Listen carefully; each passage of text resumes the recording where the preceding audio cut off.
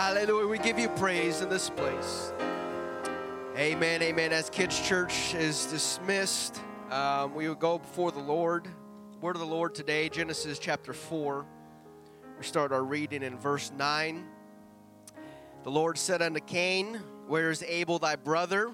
And he said, I know not, am I my brother's keeper? And he said, What hast thou done? The voice of thy brother's blood crieth for me from the ground. And now art thou cursed from the earth, which hath opened her mouth to receive thy brother's blood from thine hand.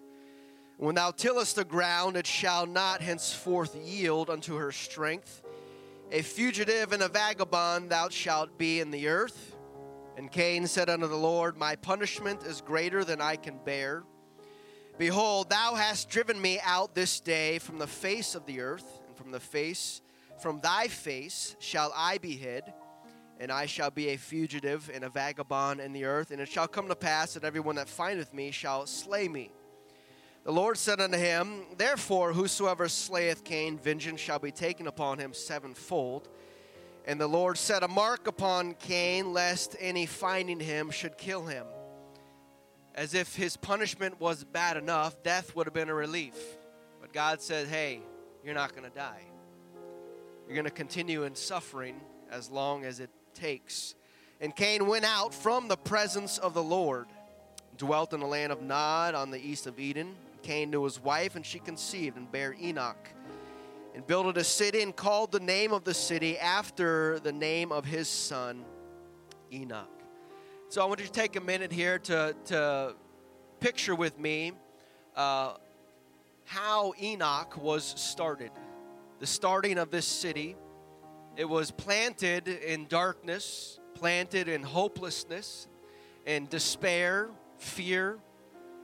Enoch was not a city of light. It's not a city you would want to go to, because Cain is the one who started it. But yet there are people that learn to live in such cities, in such circumstances that God does not want you to be in. And so I want to preach today from this title, Learning to Live. Learning to live. Turn to a few people and greet them as you're seated today.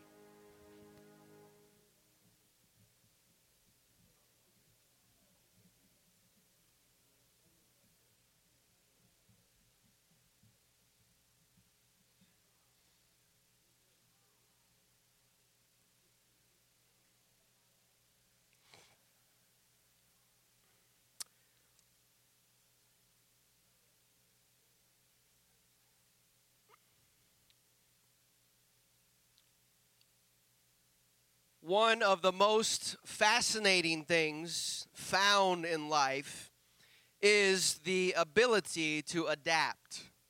When it comes to that time of the year when seasons change from one to the next, that really doesn't apply to us too much down here. But in many places around the world, there is a noticeable difference in seasons. And many types of animals will relocate for that change of season. As they aren't able to live with this new climate and new weather, birds and man migrate to warmer climates. Grizzly bears, they're so big they don't want to travel, so they go and hide in a cave for 6 months to stay warm. And so even whales will swim thousands of miles during different times of the year to migrate to different warmths of water, and they are adapting to the changes in their situation. And those animals and those people who do not go elsewhere, they stay in their spot, and they learn to adapt to the change in weather. And if you want to continue to live in such a place, then you will adapt or die. The sweaters and jackets are shuffled from the back of the closet up towards the more accessible areas, because we know we're going to need them when it drops below 70 down here. So we don't adapt too well to anything under that. We like it, but we bundle up really quick. the adaptability of mankind is really astounding.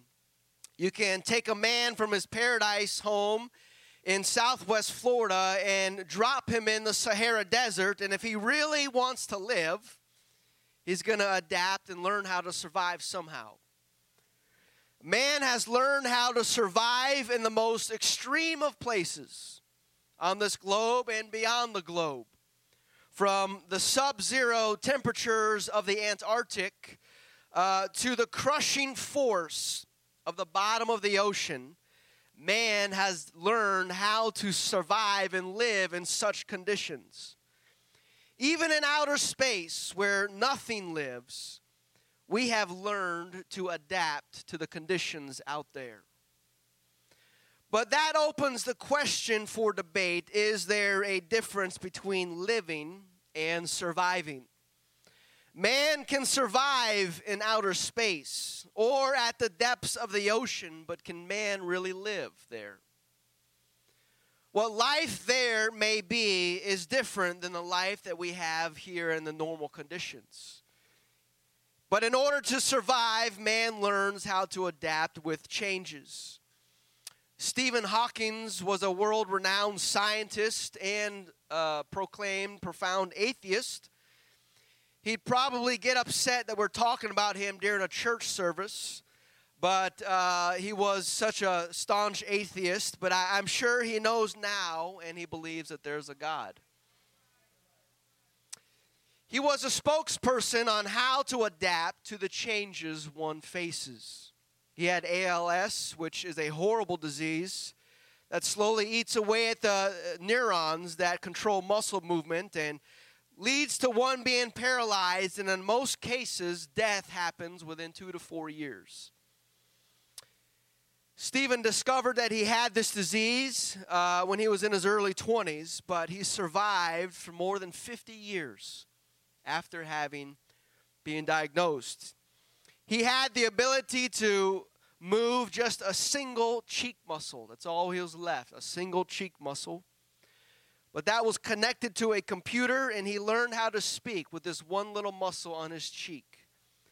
What a dreadful condition to be in, but he learned to adapt, and he learned to live in his condition and with his surroundings.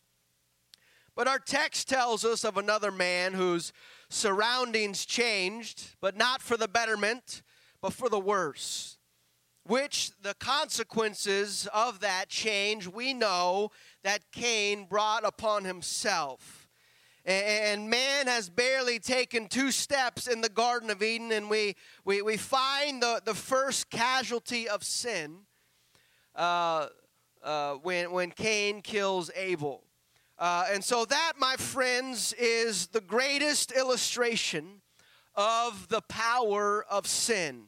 How quickly one can go from paradise to a literal death in a matter of moments. It doesn't matter the situation or surroundings. Sin will come in and make a wreck of things if we permit it and we allow it.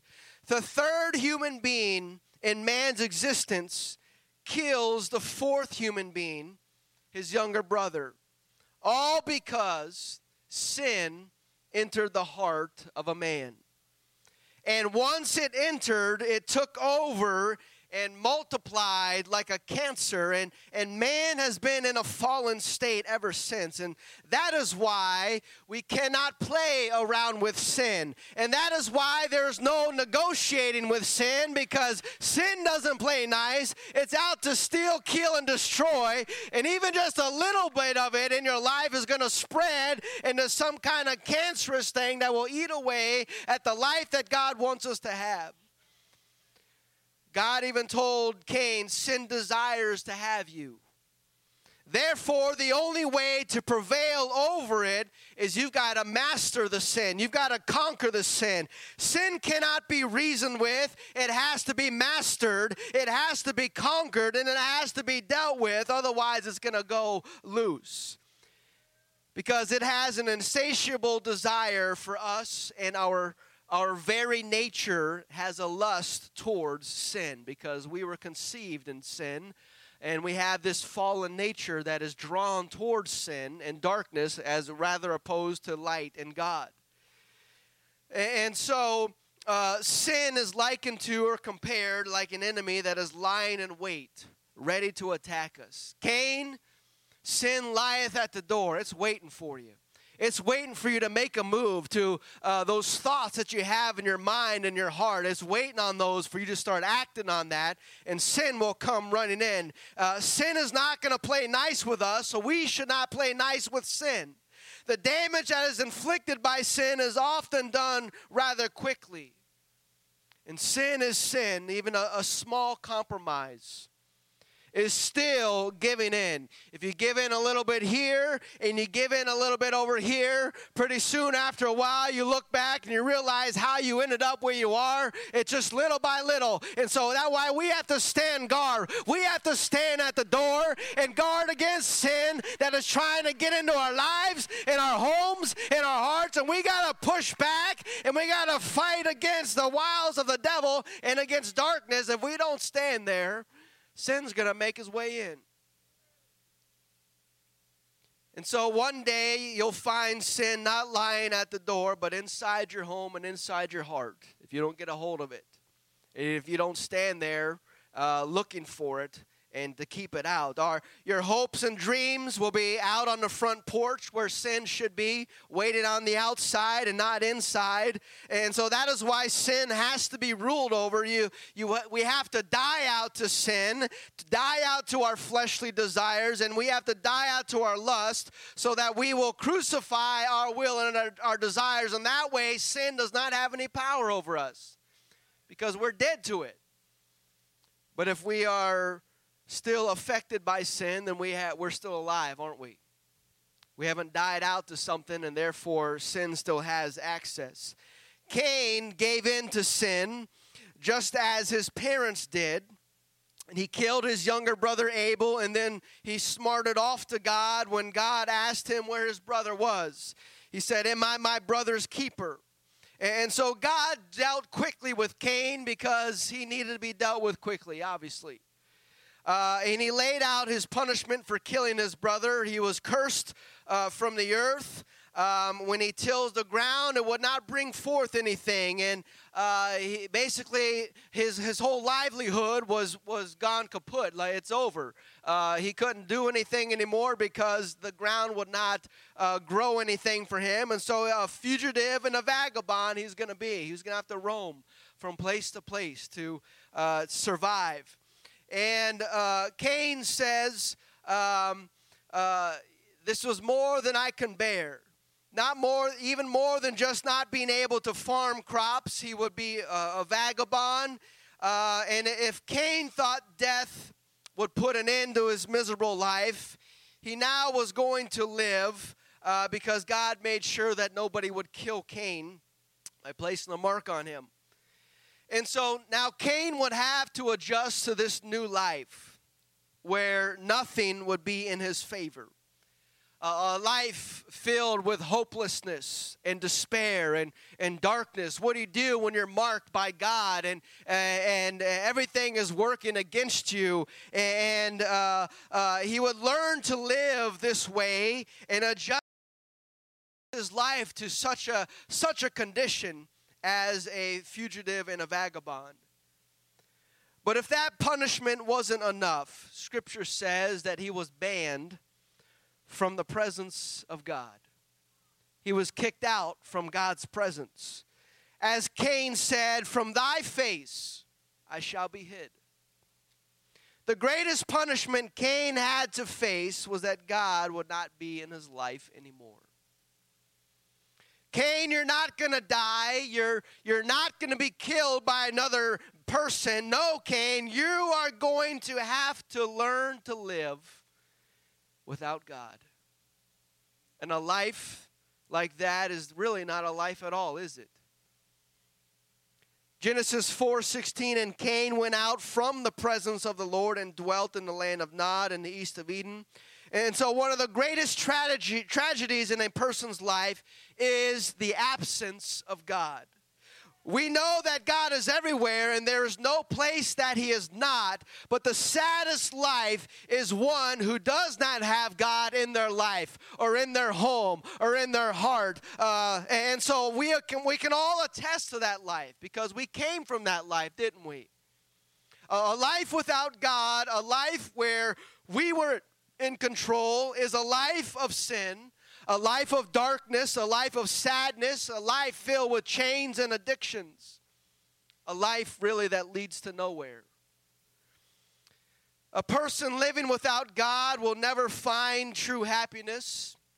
And I don't know about you, but every day I am thankful for the grace of God, for the blessings of God. I'm thankful that I found him, that I found the truth, that I can experience the love of God and to get to worship in an atmosphere like this today. I'm thankful for that because I've lived a life without God, and it's not a good one. And so nothing that this world has to offer can satisfy the hunger of my soul like the Spirit of God can. Jesus is all that we need. And I know that he's called us out of darkness into his marvelous light, and that we've repented of our sins and been baptized in Jesus' name and filled with the Holy Ghost. Now we have a new life because this is the only life that we are actually alive because of him. And I can't imagine trying to live again a life without God. I can't imagine having to go through life without him now. I can't imagine trying to fight battles without any hope, without any strength. I can't imagine struggling with the loss of loved ones without his Spirit to comfort us and to give us a peace that passes all understanding. I can't imagine living without God, but millions and billions of people do it every single day. How? It's not impossible. You'll just have to learn to adjust. You'll have to learn to live without God. Life goes on. People make changes. People adjust. They modify their lifestyle. They make substitutions, and they learn to live without God in their life anymore. Just as Cain did. And verse 17, Cain knew his wife, and she conceived and bare Enoch, and he builded a city, and he called the name of the city after his son Enoch. And so it was an adjustment that Cain had to make, but Cain got used to it. After a while, it just becomes normal, doesn't it? It's a little bit uncomfortable in the beginning, but after a while, you get used to it, and this is the new way you're living. This is the way it is now. I've adapted to my conditions and surroundings. Cain had a son, and he built a city, and somehow Cain made it. Somehow Cain survived, and he lived apart from the presence of God. So it is not impossible. People do it all the time. He went on to live his life, and it sounds like he did all right. I mean, he built a city. I mean, I haven't done that. Nobody here has done that I'm aware of. But he built a city. He probably became wealthy, substituting the riches of this world for the presence of God. If I don't have riches in God, then I'll just get riches from this world to help comfort over that spot, that scar that I know that is there. We all know people who have learned to live without God. For whatever reason they left God, God did not leave them, but they left God. Some of them may even have become rich, pursuing careers in this world rather than God. And to be honest, it can be frustrating. God, here I am serving you. Here I am living my life for you the best way that I can. And here is this person who could not care less about you or about your word or about anything righteous. And yet they have all kinds of money, and they have a big house. They have a nice car. And I'm over here just barely kind of getting by. But yet I'm living for you, God. Adam and Eve are moving along with their lives, just trying to adjust and to live the best that they can. And their reprobate son, Cain, has left God, and he's out building cities now. It looks like he's thriving. It looks like Cain is making it in his new life. And me, I'm just kind of trying to barely make it and having a hard time in this world. It seems like I'm struggling more than ungodly people around me. And yet, shouldn't they be the ones struggling? You see, David, he felt this way as well.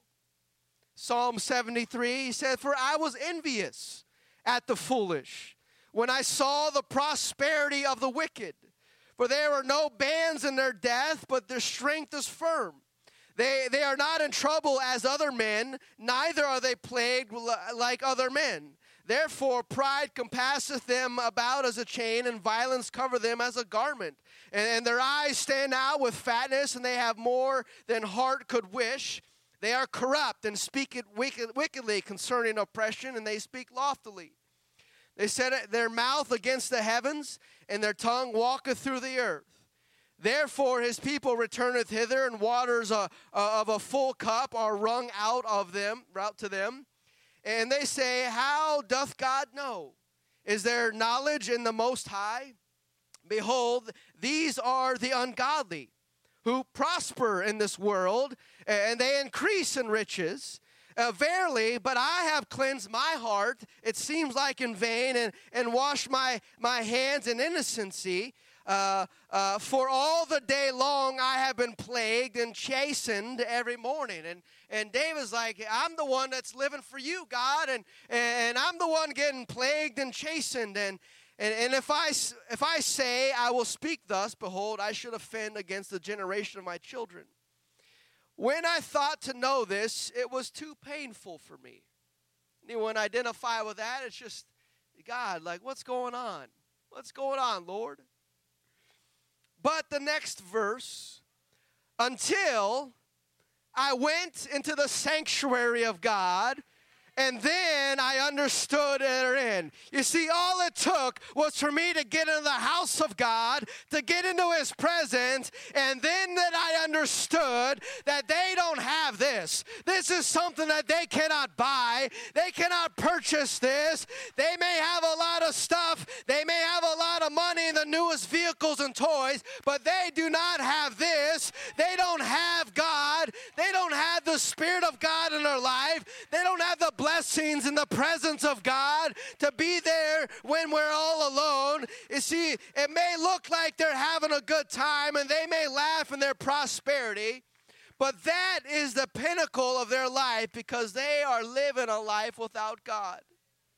I don't know about you, but his presence is worth more to me than a nice car or a nice house or some good possessions. I want to be in the presence of God. I want to bask in his presence and his glory. It's worth more than anything this world has to offer. And so we are a blessed people because we are connected to God and we have him in our life.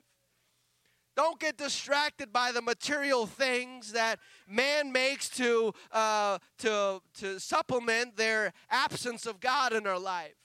They'll take comfort in a car. We'll take comfort in Jesus Christ. Which one's going to last longer? Amen. Which one is not going to drain our finances, but we're going to have a blessed life when we keep God in our life and keep him put first.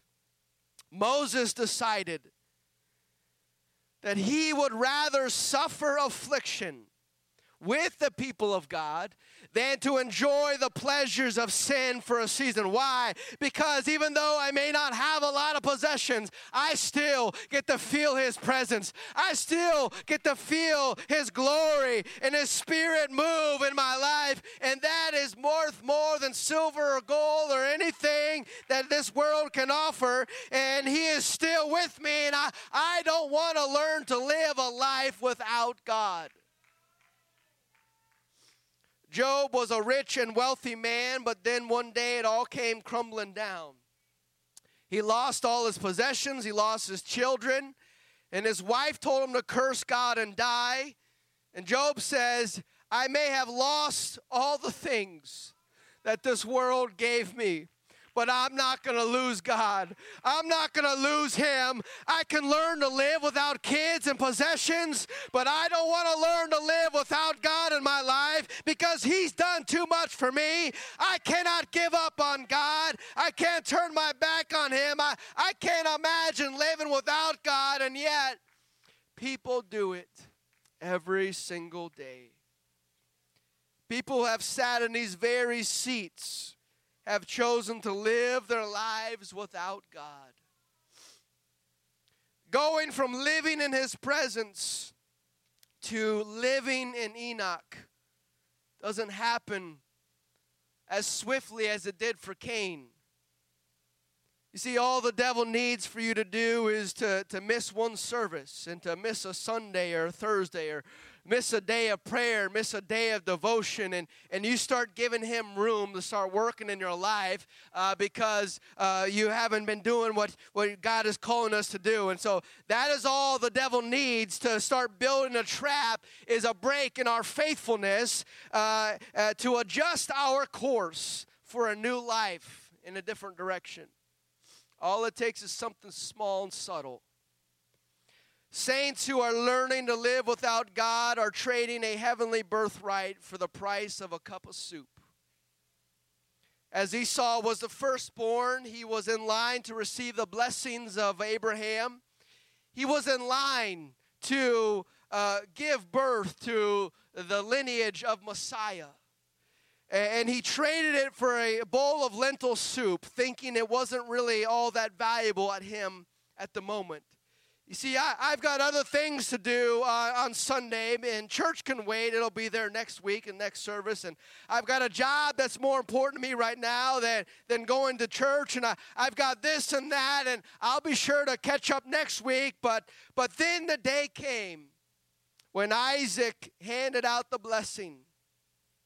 And Esau replied, "What happened? What happened?" And the severity of his choice was realized, but it was too late, wasn't it? Genesis 27:38, and Esau said to his father, "Hast thou but one blessing?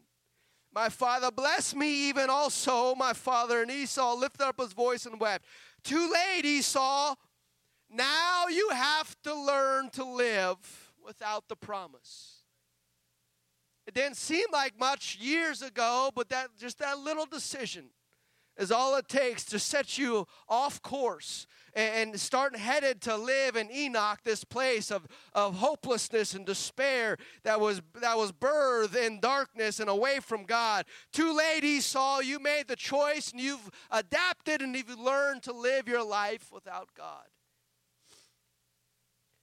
All it takes is one choice, and that decision can turn your life upside down.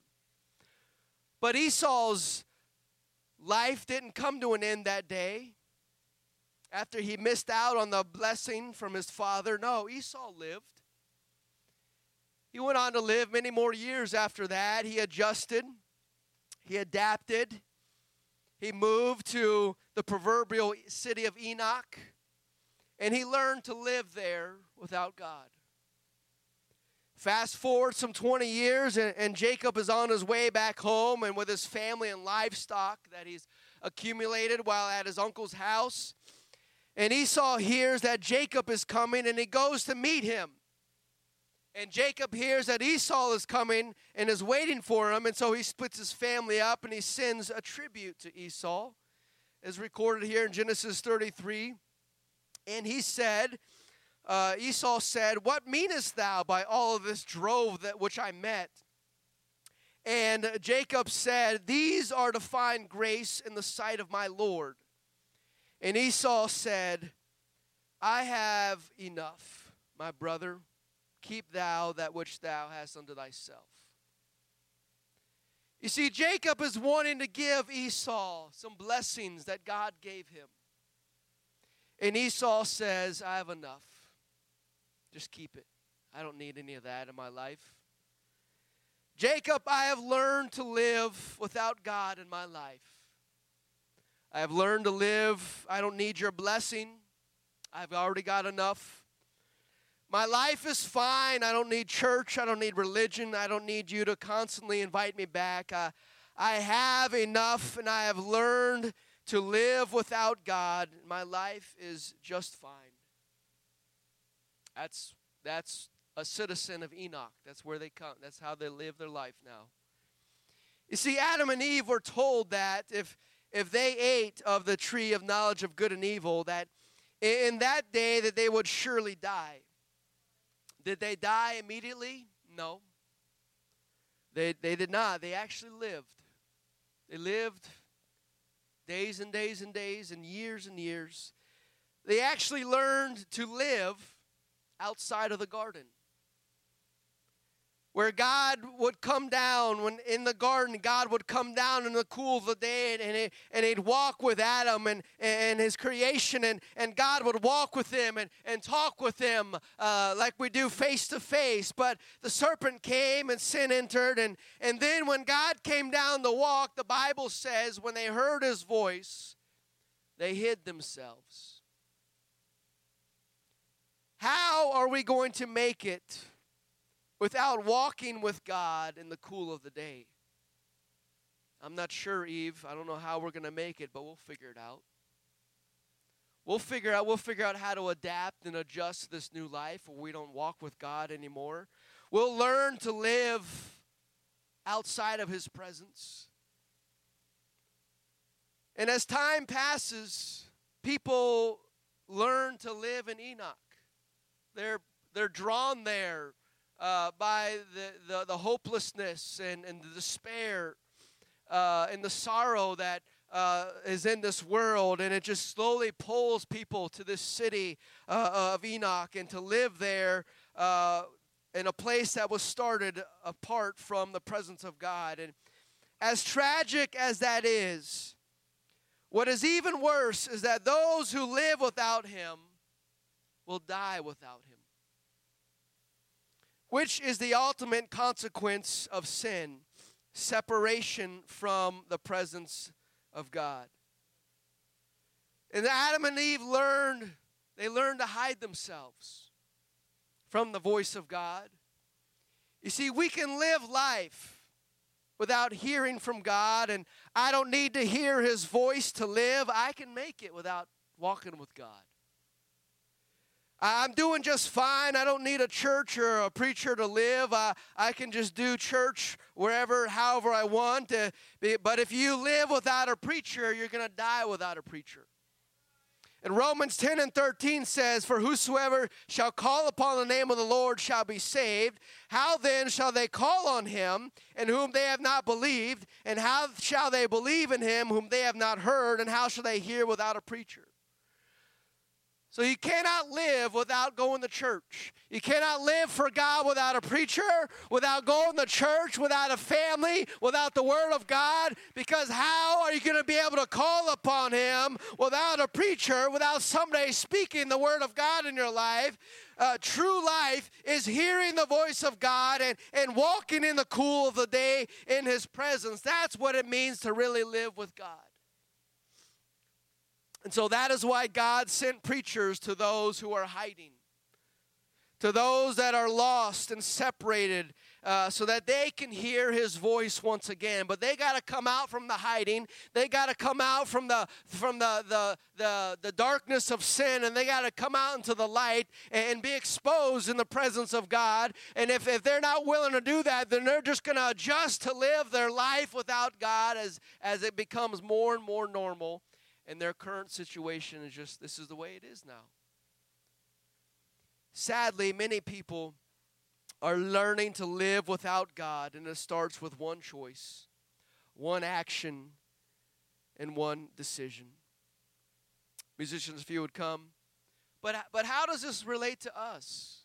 I mean, we're talking about the city of Enoch, not a city of light, and, we are the people of light, and how does Enoch apply to us when we shouldn't be there, living there, or headed in that direction? We go to church and we hear the preaching, and we're here for worship. And Enoch sounds like a place for the lost and a place for the ungodly. But Enoch is a place that has ungodly things in it. Doesn't have to be a physical location. It can be a state of mind. It can be a proverbial place. It's a place of hopelessness, place of fear and despair, a place of misery and pain and depression, because all these things Cain had in his life when he built this city. Sometimes things may not be good or bad, but it's all about how they were conceived and how they were started, and what kind of place were you in when you did this, and you started that thing. Is it may be neutral, but it was started for the wrong reason, or was started with a bad spirit or bad mood, and so that thing can grow and develop and fester into something that is ungodly, and it takes it on something that it should not be. And so starting cities was not a bad thing, but the condition that Cain was in, being kicked out from the presence of God, and hopelessness and despair and fear, in that moment, that's when he said, I'm going to build this city called Enoch.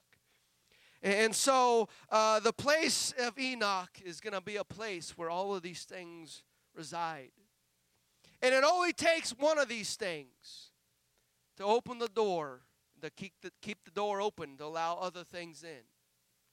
James 3:16, for where envying and strife is, there is confusion in every evil work.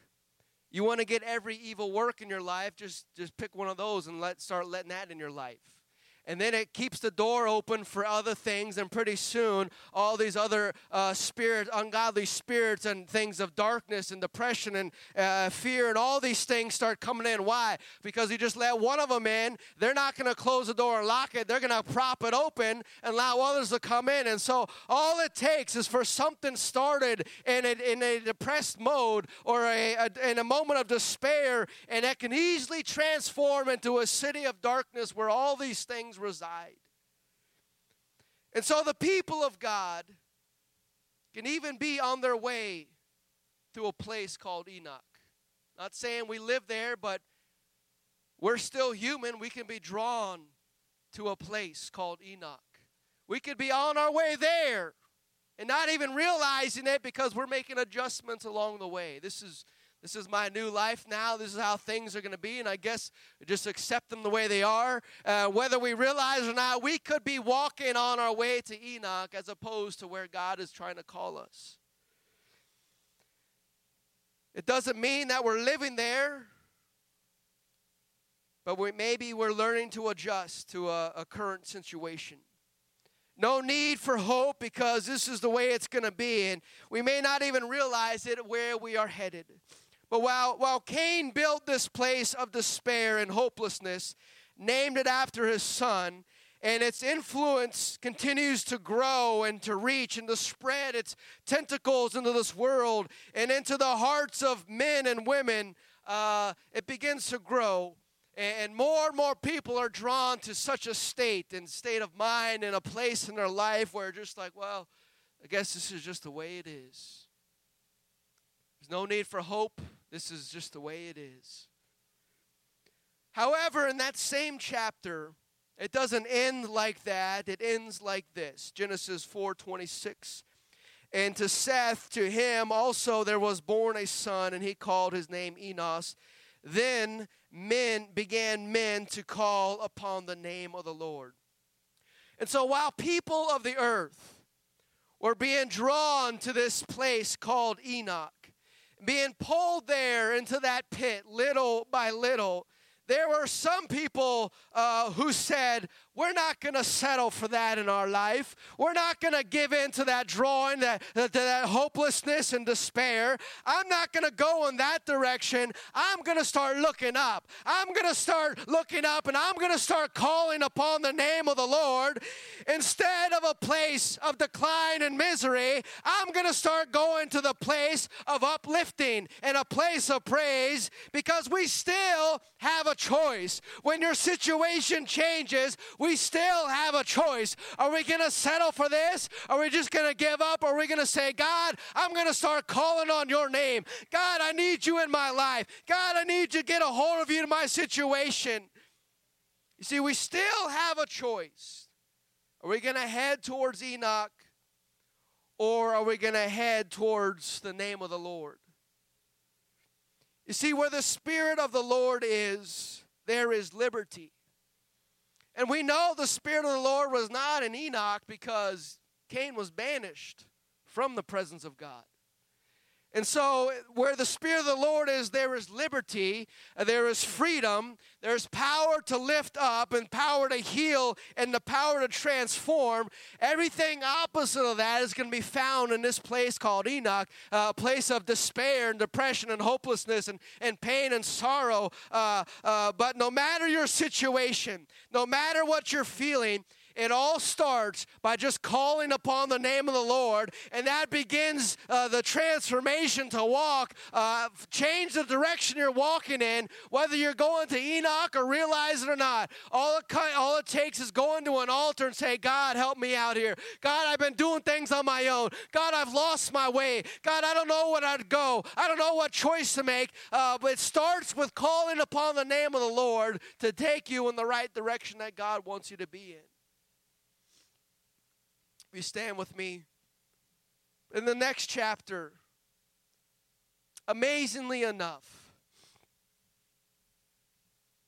Genesis chapter 5 and 24, there is the second person, the second man to be named Enoch. Cain named his son Enoch, and yet here comes another man, same name. And Enoch walked with God, and he was not, for God took him. You see, God has not called us to live in Enoch. He's called us to be in Enoch. He's called us to walk with him every single day and to call upon the name of the Lord. He's called us to talk with him and commune with him. And when we do that, God can take you from any situation, any pit, any place of despair that you might be in, and he can lift you out of that as Enoch was lifted out of this world. He was raptured out of this place. But yet, while the first Enoch, he probably died in Enoch. Here comes another Enoch and says, hey, I'm not living that life. I'm not going to accept that for my situation. I'm not going to adjust to living a life like that, but I'm going to start calling upon the name of the Lord. And you never know where that's going to lead you. Enoch did not know that he would be raptured out of this world and leave this world behind. He just said, hey, today I'm going to call on the Lord. And tomorrow I'm going to call upon the Lord. And each and every day being more disciplined and more faithful. And pretty soon God says, hey, there's no need for you to be here. We walk so much together. You're becoming more and more like me. It's time for you to get out of here. And so if you ever want to get out of your situation, if you're not happy with what your surroundings is, it all begins just calling upon the name of the Lord. At an altar, laying yourself out and saying, God, and surrendering to God. It all starts with that. And some of you are fighting with the tentacles of Enoch is trying to reach you and to suffocate you and to drag you and to pull you into this dark city. But to defeat Enoch and to be delivered from Enoch, you need to become an Enoch and say, hey, I'm going with the Lord. I'm going to search out God. I got to get a hold of him. I got to go to church. I got to get in his presence because I don't want to learn to live and adjust my life with less and less of God, because soon enough I'll find myself down some path, probably headed toward the city of Enoch. And so I don't know what your situation is, what you're dealing with, but I do know that all it takes is for you just to call upon God. That's the direction we need to head in. That's where we need to go, is not towards this city of Enoch, but we need to become Enochs today and say, God, I know you have the power to deliver me and to pull me out of this pit, and I'm not settling for this because you have so much for me. You've got promises and callings in my life, and these things are coming into my life, and I don't know what they're doing here, trying to distract me and take me away. No, it starts by calling upon the name of the Lord and saying, God, help me out. Deliver me out of this situation. And God's going to do it. He's here today. He wants to lift people's head. He wants to heal you and restore you and set you back on that place where God has called you to go. And so I want to open up these altars today. Anybody here that just wants to call upon the name of God and say, God, maybe I've lost my way, or maybe I'm just kind of in the wilderness and I don't know where to go. I don't know what direction I'm headed, God, and it just kind of doesn't feel right now, God, and I just need to seek your face, God. I need to make sure I'm not headed towards Enoch, God, but deliver me from this situation. Will you come? Will you come and begin to cry and begin to worship the Lord? God wants to deliver whoever is bound today, the captives to be set free today. Why? Because where the Spirit of the Lord is, there is liberty. There's liberty in this place to lift you up, to help you, to heal you, to restore you, to comfort you. Come on, will you come? Will you come and seek His presence today? Hallelujah, Jesus. Whatever you have need of, it is found here in this place today. That's where you'll find everything. Help us, Lord, to stay on the right track with you. Even a little decision, God, can cause us to sway. He'll draw near, be headed in the wrong direction, God. Help us. Replant our feet, God, in the right path today. Hallelujah. Come on, will you come and worship Him together? In the presence of the Lord. Oh, there's healing here. In the presence, there's deliverance here today. Of the Lord.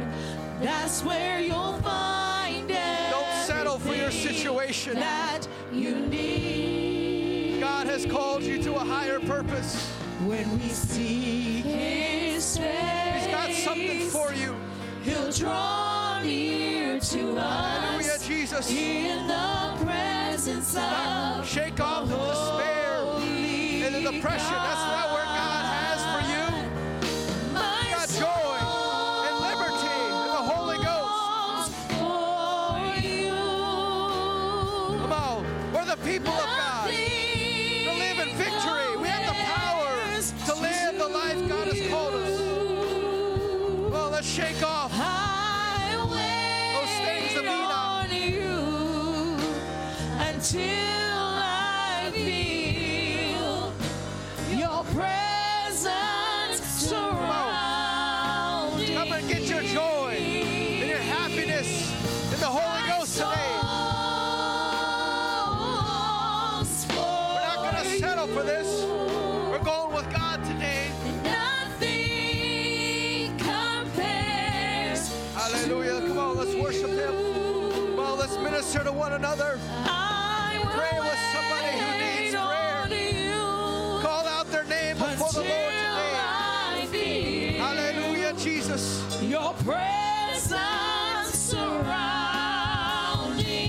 me. In the presence of the Lord. In the presence of the Lord. That's where you'll find everything that you need. When we seek His face, He'll draw near to us in the presence of a holy God. In the presence of the Lord, in the presence of the Lord, that's where you'll find everything that you need.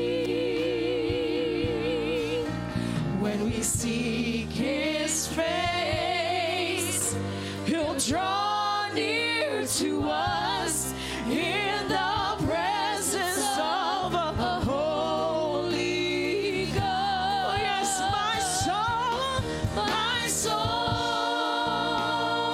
longs for you.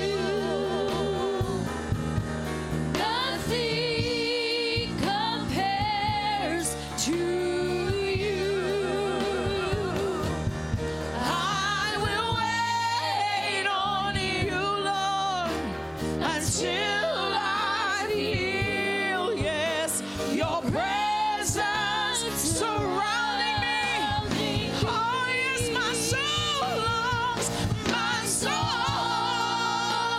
it longs for you. Lord, I long for you. Yeah. Nothing compares to you. Nothing compares to your presence. Yes. I will wait on you, yes, until I feel your presence, Lord. surrounding me. Oh yes, my soul Longs for you. Nothing compares to you. Oh, hallelujah. I will wait. I call after you, Lord. Till I feel Your holy presence. your presence Surrounding me, yes. surrounding me. In the presence of the Lord, in the presence of the Lord, in the presence of the Lord, yes. That's where you'll find everything that you need. We seek His face. When we seek His face, He'll draw near to us In the presence of a holy God. Oh, hallelujah. How many are thankful, God, for the presence of God in our lives? We don't have to settle for fear or hopelessness, but God, we have righteousness and peace and joy in the Holy Ghost. We are to be victorious because of what God has done for us, and He's fighting for us. It's hard enough fighting on our own, but when God steps in and says, here, let me give you a hand, let me help you out of your situation, amen, that's what it's all about, living for God. Amen. And calling upon His name every day to making sure we're on the right path, right? Check our steps. We don't want to be drawn to the city of Enoch, but we want to be drawn to the presence of God, right? Amen. And not settling for anything less than what God has called us to do in the place God has called us to be. Amen. And we can be with Him. And one of these days, the Lord tarries, and we're still tarrying here, we'll experience that feeling that Enoch had of just being taken by God. Amen. Because we decided not to live in Enoch, but to be in Enoch and to walk with God every day. Amen. Amen. God bless you all. You're dismissed today in Jesus' name. Go and be in Enoch. Amen. And help deliver people from the city of Enoch as the people of God. Amen. Don't forget about the bread that we have in the back. You want to grab some.